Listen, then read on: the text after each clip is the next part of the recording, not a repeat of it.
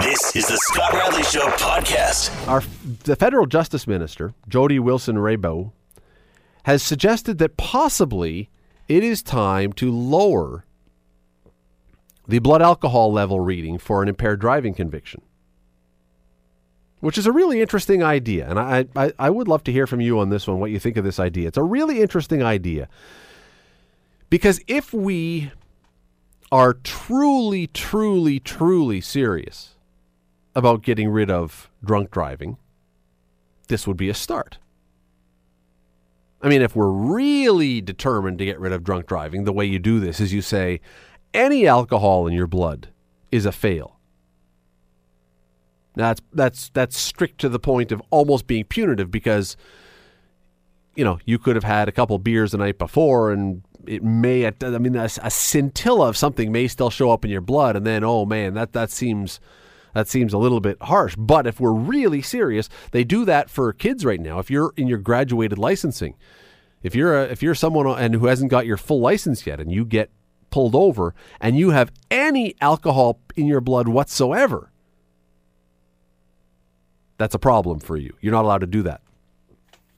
So if we were really serious, I mean, truly dedicated to the idea of getting drug driving and alcohol and driving completely out of the way, you simply say, if you have any in your system whatsoever, that's a crime. Well, I don't see them doing that. So this is an interesting position they're taking. It's an interesting idea that they're talking about anyway. There's no suggestion it's going to happen yet, but an interesting idea that it would be time to lower it from 0.8 to 0.5, which probably, I'm not a doctor, I'm just reading up on this, it probably for most people, for the average person, that's probably a drink. So that would mean it would take one less drink, roughly, for you to fail a roadside test. And that's one per hour because your body deals with, most people, you can burn off the alcohol from one drink every hour. So you're talking about if maybe 3 or whatever would put you over the limit, one extra. Anyway, you get the idea. It's a small change, but it would probably be the equivalent of about a drink that would be the difference. So that's interesting. It's an interesting idea. But here's the thing I want to know about this. While our federal government is contemplating whether or not we should make things much stricter or somewhat stricter on drinking and driving, which, again, seems like not a horrible idea. Only those who probably have a problem would really have much of with alcohol would probably have a huge issue with this. But while they are thinking about maybe cracking down on drinking and driving and reducing the amount and trying to make our streets safer, they are at the same time about to open the door. We've talked about this on the show on various other levels. They're about to open the door to a whole other problem, which is basically the same thing, which they have no answer for yet. And that is, we are, if the campaign promises are to be believed, we are less than a year away from the legalization of marijuana in this country. And at this point, they don't have a simple, reliable way to check people who are driving their cars who may be stoned. So here we're saying we have to make the roads safer by reducing alcohol, or at least they're talking about this. And yet at the same time, next July 1st or before, again, if the federal Liberals are to be taken at their word, we will allow marijuana to be legalized. Oh, but we're going to have some sort of roadside test to do this, right? Well, there is a roadside test to do this. Story from earlier this year explained there is a roadside test to do this, but it's very inaccurate right now. In order for you to have a roadside test, to have a test for marijuana in your system that could be holding up in court, it's a 12-step procedure that has to be done by specially qualified drug recognition examiners. So you can't just have a ride test and find this out. Now, you could take them and you could have suspicions perhaps that someone had smoked dope, but we don't know. First of all, we don't know exactly how much dope would make it difficult for you to drive properly. Maybe some experts do, but it's not being talked about that there is a, is it one joint? Is it half a joint? Is it a certain type of marijuana? Is it this and that and the other? We don't know exactly. So we're about to throw open the floodgates to something that we don't have full protection for yet by the sounds of it. We don't have all these officers that are trained or ready to deal with a new drug that we're putting into the market or legalizing into the market, but we've decided that the current drug that we have on the market, it's really important for the safety of the public that we consider cracking down on that, which is halfway right. The cracking down part is right. That seems to make a lot of sense. As a discussion point, that's something that I think most people could be open to the idea about. Let's make it so that less alcohol gets you a positive test to make the roads safer. Even though there's one other point to this, which I never even mentioned, and that is, I'm of the opinion, and I could be completely wrong on this one, but it is my opinion alone, that most people who get caught drunk driving, most people, it's not the first time. I really don't believe that most people who get pulled over, some, but I believe that most people who get pulled over, this is something they would do more than just once in a while. There's the odd one at Christmas time or New Year's or something for sure. But my point is, if we were to reduce the amount that it would take to get someone a positive test, I'm still not sure how much that would lower the incidence of drinking and driving, because I believe that there is a fair number of people that this is possibly habitual, and if you lower it, you might get them a conviction, you might, but maybe not. But if we're so determined that we are going to make this better, that we're going to make the streets safer, that we are going to crack down, and that we are going to take the people off the road who may be affected by alcohol as they're driving, how are we then not seeming to have a similar type thing at the other end with a new drug, as I say, with marijuana when we bring it on? Now, this is not a discussion about legalizing marijuana per se. We all have our opinions on that. But to this point, everything that I've seen, everyone I've talked to about this, and there will be those who will disagree, but would say, no, at this point, we don't really have the answer for roadside testing with pot. We don't have that answer. There's different levels in your blood and all those kind of things, but it's not a simple thing. A roadside breath test is, at this point, pretty simple. I've never had to take one, actually. I've been stopped by ride programs, but I don't drink and drive. I've never actually had booze in my system when I've been pulled over by a ride program, so I've never had to take a breath test, but everything we've heard, you've seen. Look, all you had to do was watch that episode of WKRP a few years ago with Dr. Johnny Fever. You know how the roadside test works. Not very complicated. That kind of thing, if we're going to crack down on boozing driving, we should be very ready to be cracking down just as hard and making every effort to make sure that by the time we legalize marijuana, that the ability to deal with that is every bit as strong. Seems to me that we have laws in place. We have things right now for alcohol. Not that it shouldn't be fixed, not that it shouldn't be toughened, but our efforts, if we are bound and determined, if we as a country and as a government are bound and determined that we are bringing legal marijuana into play less than a year from now, our efforts should not be on tweaking the alcohol side of things. It should be making sure that we have a system, a proper system, a reliable system in play to crack down on those who would drive stoned. I'm still waiting. What I'm going to find very interesting, and I don't know if this will happen, but I suspect it might. If there is not, by the time the law comes into place, a lockdown, absolutely reliable system to test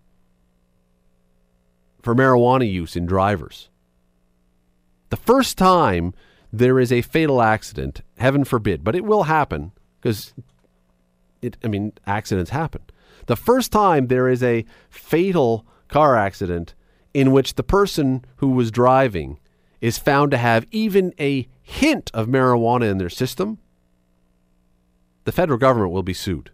Unless unless by the time it's legalized, there is something put in place that is absolutely available and accurate and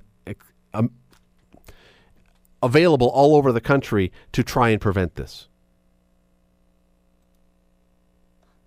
Because the federal government can't possibly be careless enough to allow a new drug to be legalized without having some way to check for it on the roads, can they?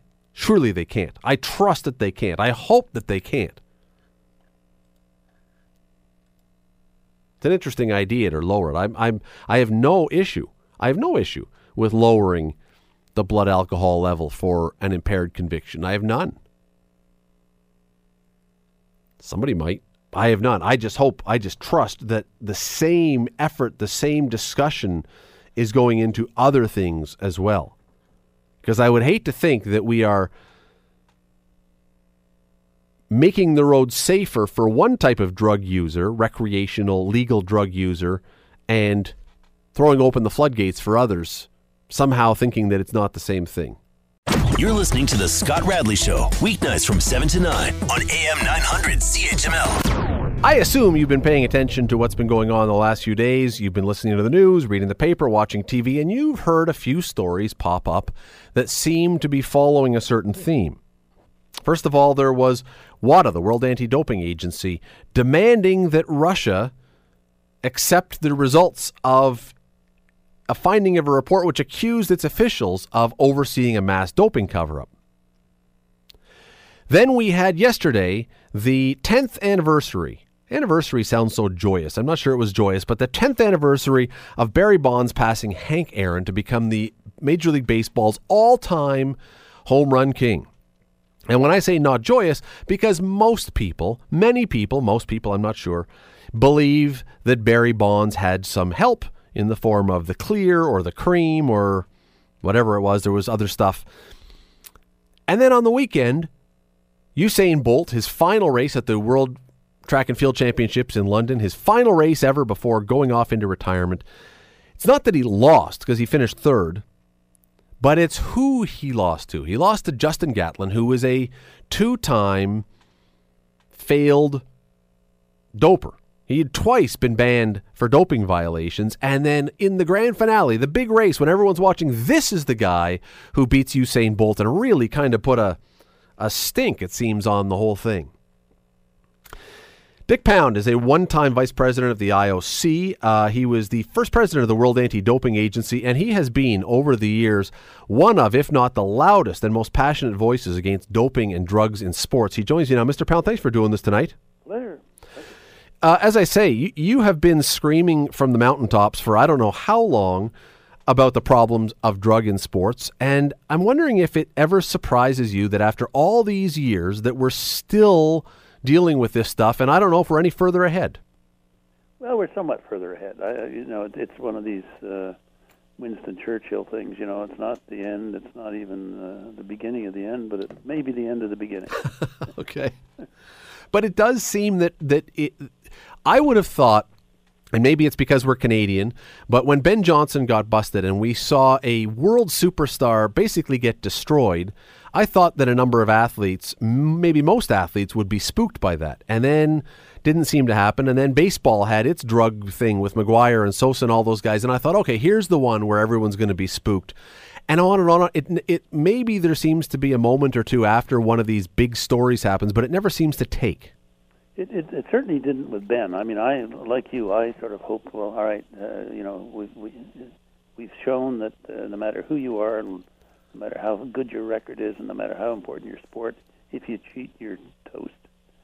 And we thought that might be a good deterrent. But I think all that ended up showing was that the IOC was prepared to do that, but all the other sports were not. And it wasn't until 10 years later in a European event, because a lot of these sport organizations are over there in the Festina scandal in 1998, that all of a sudden they said, French police are arresting cycling team officials for having all these doping products. If it could happen in the Tour de France, it maybe could happen to me, and therefore we better pay some attention to it. And that's what led to the formation of the World Anti-Doping Agency. So who is, and I want to get to a number of things here, but who is responsible in your mind? I mean, ultimately, obviously the athlete is responsible. It's them who's putting the stuff into their body. But is it just the athletes who are responsible for the fact that this continues on, or are sporting agencies and are there more than just the athletes who maybe should have some blame cast at them in this? Oh, for sure. For sure. I would say in most cases it's north of 50% somebody else's pressure that has led to this. Coaches, officials, maybe government officials, as we've seen from Russia. So it's the athletes are the ones that get caught, and a lot of the masterminds get away with it. And why then, certainly not with the governing, well, first of all, before I get to that, do you believe still that governing bodies today, even now, are covering sometimes for their athletes? Oh, for sure. Still? For sure. Because there were always rumors about that. No, if you're the president of an international sports federation, your prime directive is to get reelected, and you don't get reelected if you start to turn over some of the stones that are hiding some stuff.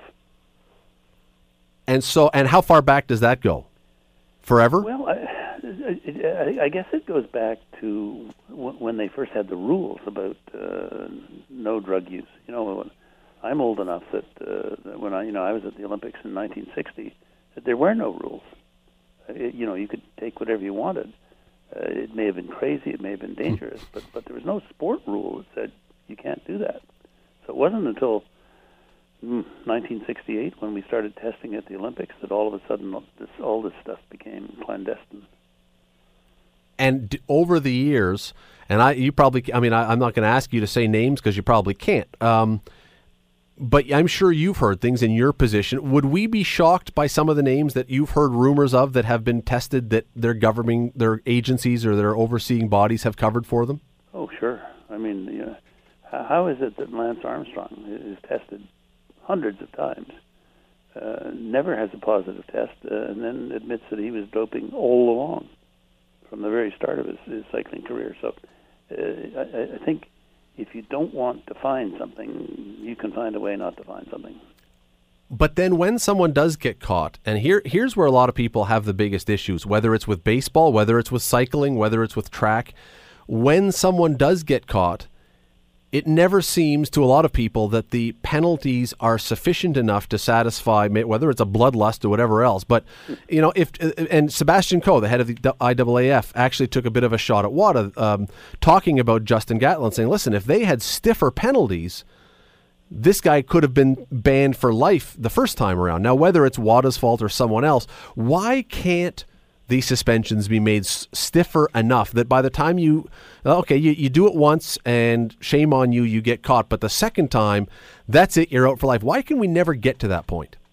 The real reason is the legal profession and the laws. We've tried. I mean, there's no Olympic athlete on the face of the planet that wouldn't agree with exactly what you've said. But you can't do that because the courts, the civil courts say, I'm sorry, that's not proportionate to the degree of the offense, and therefore it's an illegal punishment. So we've been gradually working up. When we started WADA, the basic default penalty was 2 years, and it wasn't until we could demonstrate that a good steroid program would last you 4 or 5 years that people said, oh, okay, all right, then we can envision a 4-year first offense penalty, and then it goes up from there. But it'll take a while to get there because the civil courts will not let us do it. If it were a sport decision, they'd be gone in a second. Because even this weekend, after the Justin Gatlin story, I was reading that there were experts saying that the effects of whatever he's taking, or if someone was taking some stuff, even if you have a ban for a period of time, it can last for years. The positive effects, absolutely, not just while the stuff is in your system. Yeah, no, a good steroid program will last you 4 or 5 years, even after you've stopped. So it's a serious problem, and it takes a fair amount of social education to get people up to the point of saying, all right, well, that is proportionate to the damage that's caused or the advantage that you get.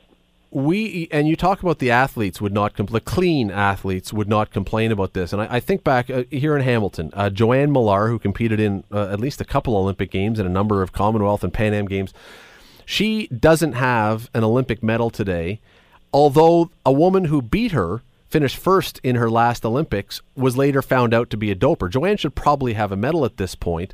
I think of Donovan Bailey, who does have medals, but who I believe, and Mr. Pound, you tell me if you agree or disagree, I think he never got the due that he should have got as the runner that he was, because many Canadians were waiting for the positive test in the wake of Ben Johnson. We were so nervous about what might happen here that Donovan never quite got the regard. If someone was, the tainted athlete, or not the tainted, the one who takes the stuff, who might sue to prevent a long ban, you're right, the civil courts, of course, might protect them. Would it take an athlete who lost to a tainted athlete in the courts to change that? Could they go to the court? Could Joanne Millar or someone of their day go and say, listen, I'm suing because that should be my medal? Yeah, you could take that action, but how do you prove it? That's the difficulty. I mean, you got to, if you take the action, you have to prove on a balance of probabilities that the defendant cheated, and you don't have access to the kind of information that leads to that. You need to find a smoking gun, which is a positive test somewhere, or an admission, or somebody rats them out, that's happened with Armstrong. For example. Are you surprised at all, or did you expect the result? Because for people who weren't watching, when Justin Gatlin beat Usain Bolt, and then when he got his medal, there was an awful lot of booing in that stadium. Did that surprise you, or was that kind of what you thought might happen? I was afraid that would happen. I was afraid, that Usain, I think, wanted to retire after that third gold medal in Rio, and his sponsors persuaded him to stay for another year, and it was like that movie A Bridge Too Far. And so he didn't have the motivation, and he's a big guy now, and he's a little bit like Carl Lewis, who didn't start fast, but because he was so tall, he has these huge strides at the end that he comes through. But he can't start fast enough. Like the kid who came second was almost like Ben Johnson. He was out of the blocks and 2 meters ahead before Usain had taken a step. Here's the tricky part, though, about this, because and it's hypothetical, if Justin Gatlin had been English, had been British, and won in Britain, even with the positive tests, and I'm not trying to besmirch the British people, I'm saying regardless of where it was, if it was a home country athlete, wherever the race was, would there have been the same result? Because it seems that part of the problem we have with doping a lot of the time is we're willing to overlook our own people as long as they are our guy or our girl. Yeah, it's like the James Bond guy. He's psychotic, but he's our psychotic. Well, Barry Bonds. I mean, in San Francisco, Barry Bonds is a legend. Everywhere else, he's a cheater. Yeah. Well, I always said, you mentioned him and Hank Aaron. I've always said Hank Aaron has a record. Barry Bonds has a number. Are we uniquely sensitive to this because of the Dublin inquiry and because of Ben Johnson? You travel the world. Do other countries have the same sensibilities about steroids and drugs and busts and all this kind of stuff that we do? Probably not. There are different cultures, and in some cultures you do what you have to do to survive, which means in sport win. So I think countries where there are traditions of doping, like the Soviet Union and its children as it dismantled, and East Germany and so on, are they're pretty committed to whatever program it takes. But you find it in Spain, you find it in Kenya, Ethiopia. There are a lot of countries where they don't have the same ethics and they don't have the same ability to control what their athletes are doing. Just before I let you go, because you are such a recognizable face standing against doping in sports, when you go around to various athletic competitions and the athletes recognize you, do you get a very warm welcome from the athletes, or do you get a chilly reception? And I mean, it may be a silly question to ask, but I wonder if they look at you as, and people who work in the same industry like you, as someone who is trying to save sports, or do they look at you suspiciously like you're trying to catch something?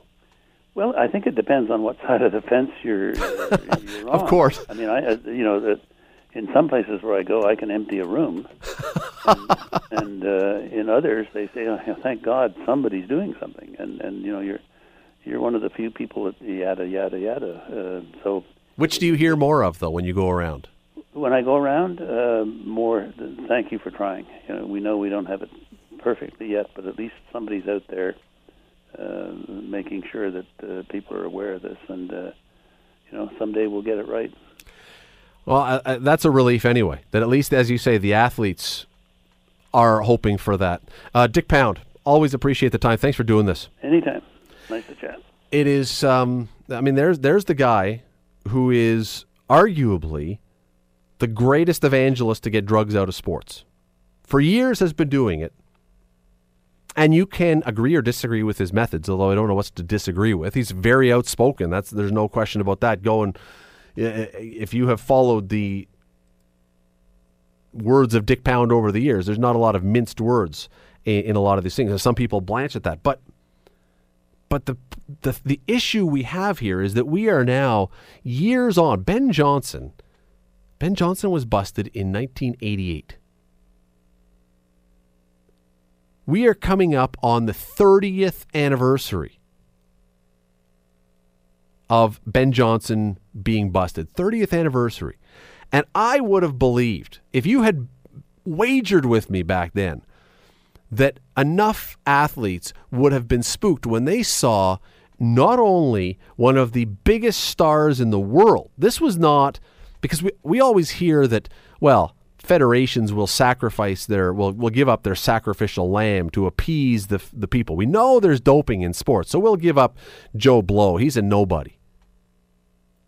But this was one of the biggest stars in sports. This was one of the biggest stars. Well, he certainly was arguably, with Wayne Gretzky back in the late 80s, he and Wayne Gretzky were the two biggest Canadian athletic stars, bar none. There was nobody bigger than Wayne Gretzky, but there was, on a 1A, there was Ben Johnson. And in fact, if you went around the world outside the Canadian borders, Ben Johnson was a far bigger star than Wayne Gretzky was back then. More people, if you traveled the world, would have known who Ben Johnson was than Wayne Gretzky. This was one of the biggest stars in the world. We forget that almost 30 years later, how huge Ben Johnson was. And I don't just mean physically. Ben Johnson was a world celebrity. And on top of that, outside the United States, there were not a ton of people that loved Carl Lewis.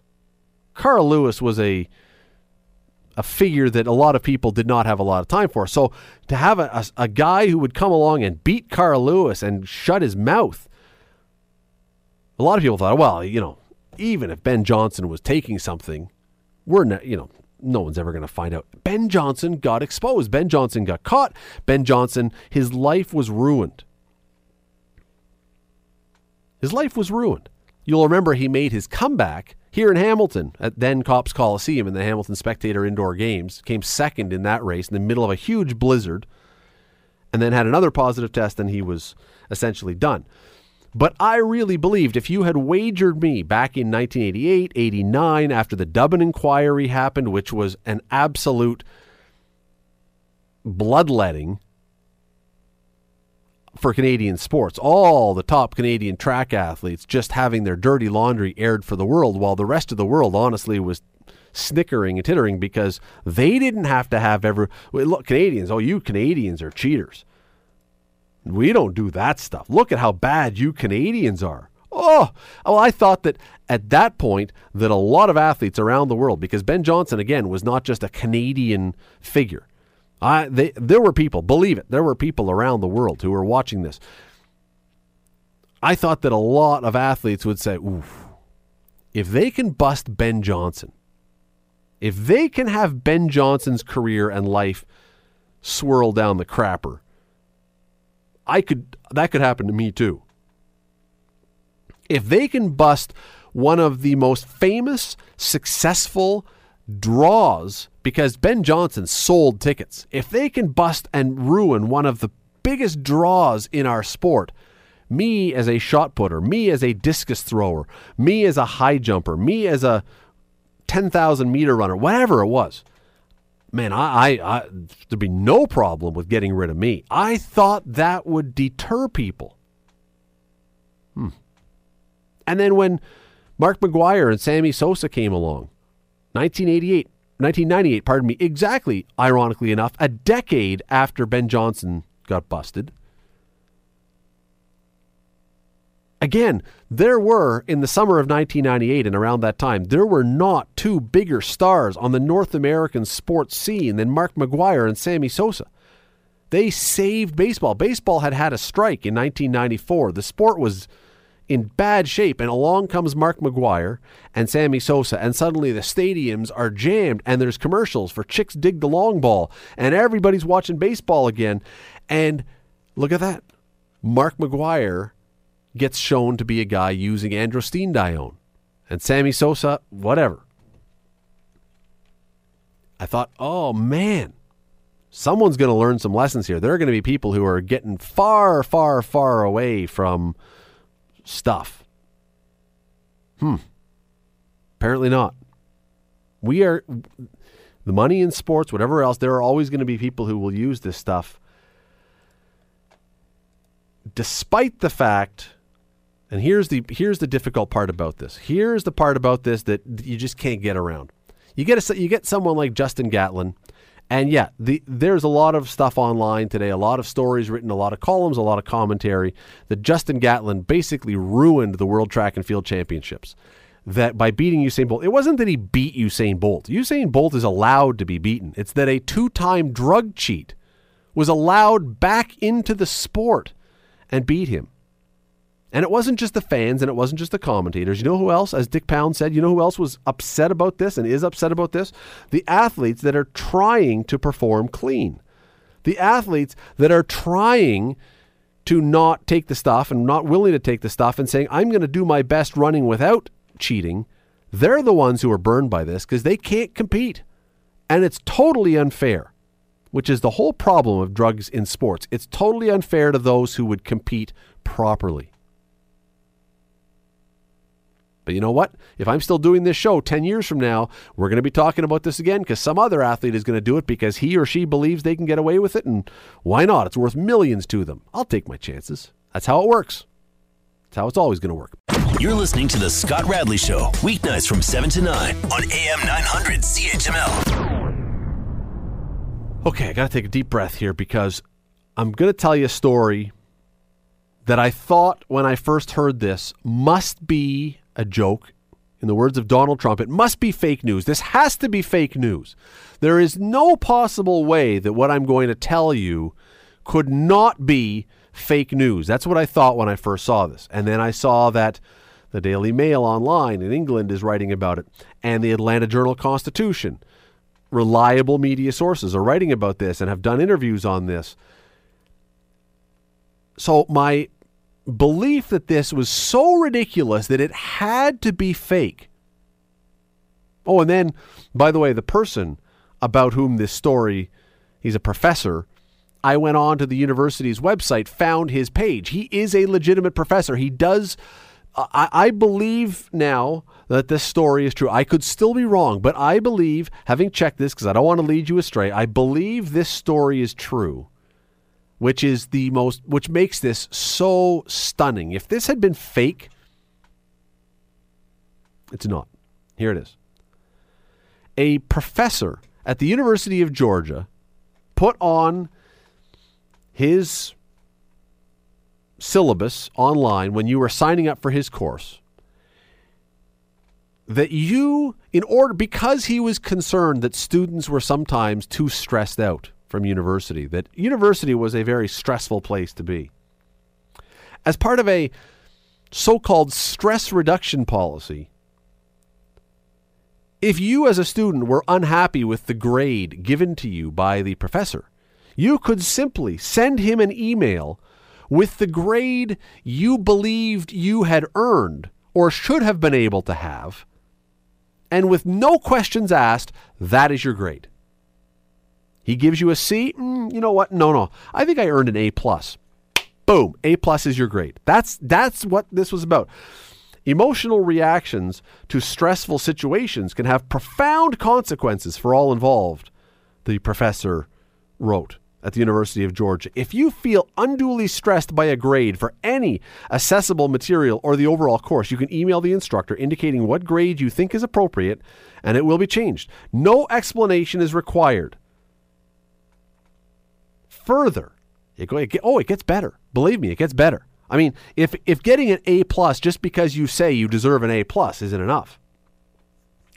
Also, there will be, all tests are open book and notes, and you can have your laptop there. So basically everything is right in front of you. And here's the kicker to the whole thing. In class, when you have given a presentation, only positive feedback can be given. The only comments that can be directed at you for what you did in that class can be positive. There will be no critical analysis. There will be no negative comments. Anything that is said in class about your work will be positive, and you can choose what grade you want. This is university. This is not kindergarten. This is not, I don't know what. This is university. How have we reached a point? Now, I know this is not commonplace. This doesn't happen at McMaster, at least to the best of my knowledge. Oh, heaven help us if this happens at McMaster. If you're a McMaster student or prof, and this exists at McMaster, please let me know. But I cannot believe, I find it impossible to believe that we have any professor up here, who will say, you choose whatever grade you want and I give you that. And there will be no harsh or even slightly critical comments about your work. Isn't that exactly what university is supposed to be for? I'm looking at this and I'm thinking to myself, we've talked, and other places have talked about this too, that, and I don't want to be dumping it on millennials, but we've talked that the millennial generation, the common commentary about the millennial generation is that they have been told from their whole life, you get a participation trophy. You don't have to win anything. You get a trophy. We're not going to say anything negative about you. Everyone gets the same. This is not, now I want to make it clear, this is not a problem of the millennials. Sometimes we say, well, the millennials are a bunch of snowflakes. No. This is not, they didn't cause this problem. Their parents and the people who were coaching and teaching and overseeing them caused this problem. How we decided that an entire generation should not be allowed to face any kind of criticism, any kind of negative commentary, should never have to deal with losing and learn what it means to win and to lose, should never have to have any kind of sense of who's first or who's second. We're not going to keep score. Everyone's the same. How we decided this, I wasn't at that meeting. I don't know when this happened, but it's not the millennials' fault. We blame the millennials. It's not their fault. This is what was done to them. And now we have professors who are exacerbating this by saying, oh, and by the way, now that you've been able or have gone through a bunch of your life being told, yeah, you're fine exactly as you are. Don't change anything. You don't lose. We don't keep score here. Now that we've got a generation of people who have been told this by maybe well-minded but completely misguided adults older than them, we're now having them show up at university and professors are saying the same thing. How in the world does a person who goes to a university and is told you can choose whatever grade you want and we will not correct you, we will not criticize you, we will not clarify anything, we will only offer you positive feedback. How does that person survive in life? How does that person survive in life? I'd love to hear your thoughts on this. 905-645-3221 or star 9900. How did we get to this point? Maybe that's a rhetorical question. Maybe I just answered it, how we got to this point. But I'm reading these stories, and it's It's stunning to me. It is absolutely stunning to me that we have a professor, hopefully it's only one so far, but that someone who works for a university and teaches kids who have gotten into university that you can choose whatever you want. How do these kids... And again, I want to make clear, because I think this is a misguided notion that we have so many people saying millennials are whatever. It's not the millennials. We are the ones at fault here. We trained them this way. We told them that this is the way things were. I don't know why we did it. I can't explain why we did it, but we did it. And so they're not at fault for having been told all their lives that there's no such thing as winning and losing, and that you can't say anything negative. It's not their fault that when a teacher would say something negative to them in class or to correct their behavior, that mom and dad would race down to the school and chew out the teacher. That's not their fault. They're only living the way that they've been taught, which unfortunately we did, in a lot of ways, a wrong job of doing it. So now we've got professors who are saying same thing. Now, I want to be clear. University of Georgia, this is from the Atlanta Journal-Constitution at 1:42 p.m. today. Atlanta Journal-Constitution says, University of Georgia knows about this, and I guess nothing had been said beforehand. But once this became a news story, the university said, no, we're not going to allow this. Of course, nothing had been denied, or nothing had been, the professor had been allowed, apparently. Nothing had been taken away from the website until it became a really embarrassing news story for the university. But now, no, we're not going to allow that to happen. We have too much respect here and high standards. Okay, whatever. Maybe they do. I don't know. But somehow a professor at a university felt comfortable enough to say that you could choose whatever grade you want. I would have loved that. Could you imagine? I would have never gone to class, and I would have graduated magna cum laude with A+ in every single course. I would have walked into every place that I was going to apply for a job and said, I had a perfect score. I got perfect in university. Of course, I don't know anything, but I got perfect. This is one of the more remarkable stories that I've seen. And honestly, while this is unique, we know that university campuses, many of them, some of them, in recent years, have fallen terribly victim to this kind of thing, if not exactly this kind of thing. You will recall that the night or the day or two after Donald Trump got elected, that university campuses in the States, university campuses, respected places of higher learning, had rooms set aside for crayon drawing and dog petting, so that the students who were terribly upset and didn't know how to deal with losing because their candidate didn't win could go in and have a soft, quiet place to deal with their overwrought emotions. The true stories. University of Michigan was one of them, where they brought in dogs where you, like service petting dogs, where you could go into a quiet room and just sit there and cuddle with a puppy if you were unable to deal with the emotions of having your candidate lose the election. So this is not happening in a vacuum, but wow. Choose your own grade.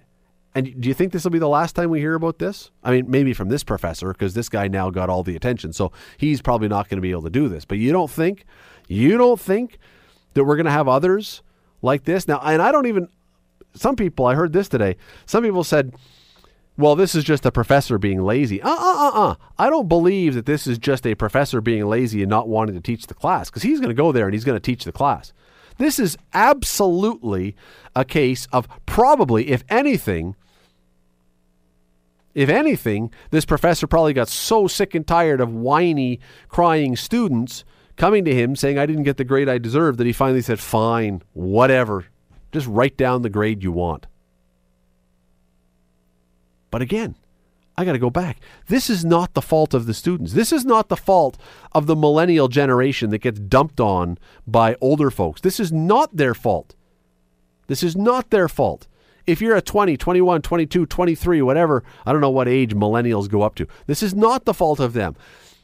This is the fault of the people who told them for their entire life that losing was unacceptable, that you were not allowed. My child cannot be on a losing team. Well, how do we prevent that? We're not going to keep score.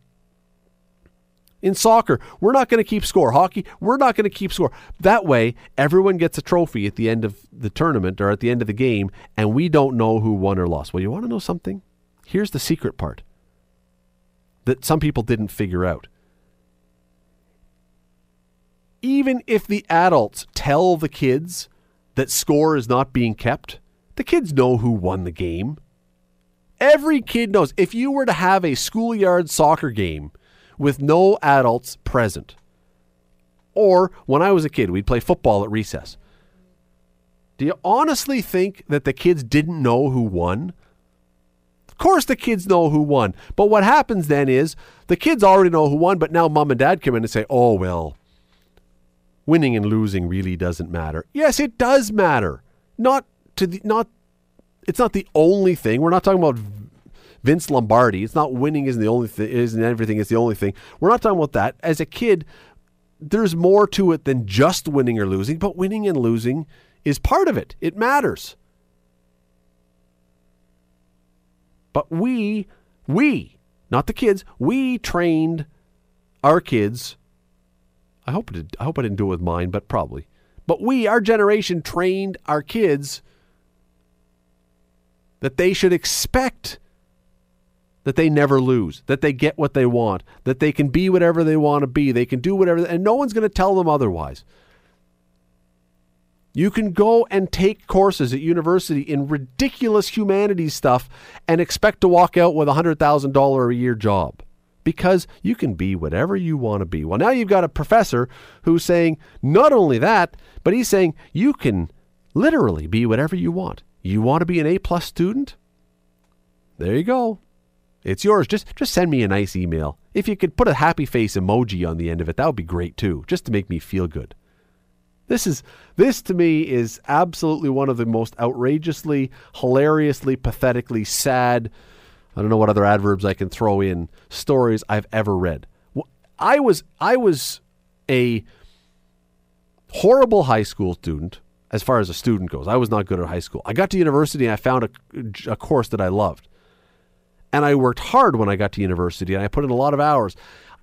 Could you imagine if you were one of those people who had put in all kinds of time in university, and I did, if suddenly the person next to you who never did anything could simply send a note to the professor and say, yeah, you know what? I deserve a better mark than him. I get an A+. How does that even begin to... This is just weird and sad and indicative of something, and I'm not entirely sure what it's indicative of, but it's indicative of something or other. Something that I hope we don't see again, but I kind of fear we will. You can find this story, by the way, all over the place. Just type in Georgia professor if you want to read all the details. In fact, if you want to see the syllabus itself, you can find that online too. The Scott Radley Show, weeknights from 7 to 9 on AM 900. AM 900 CHML.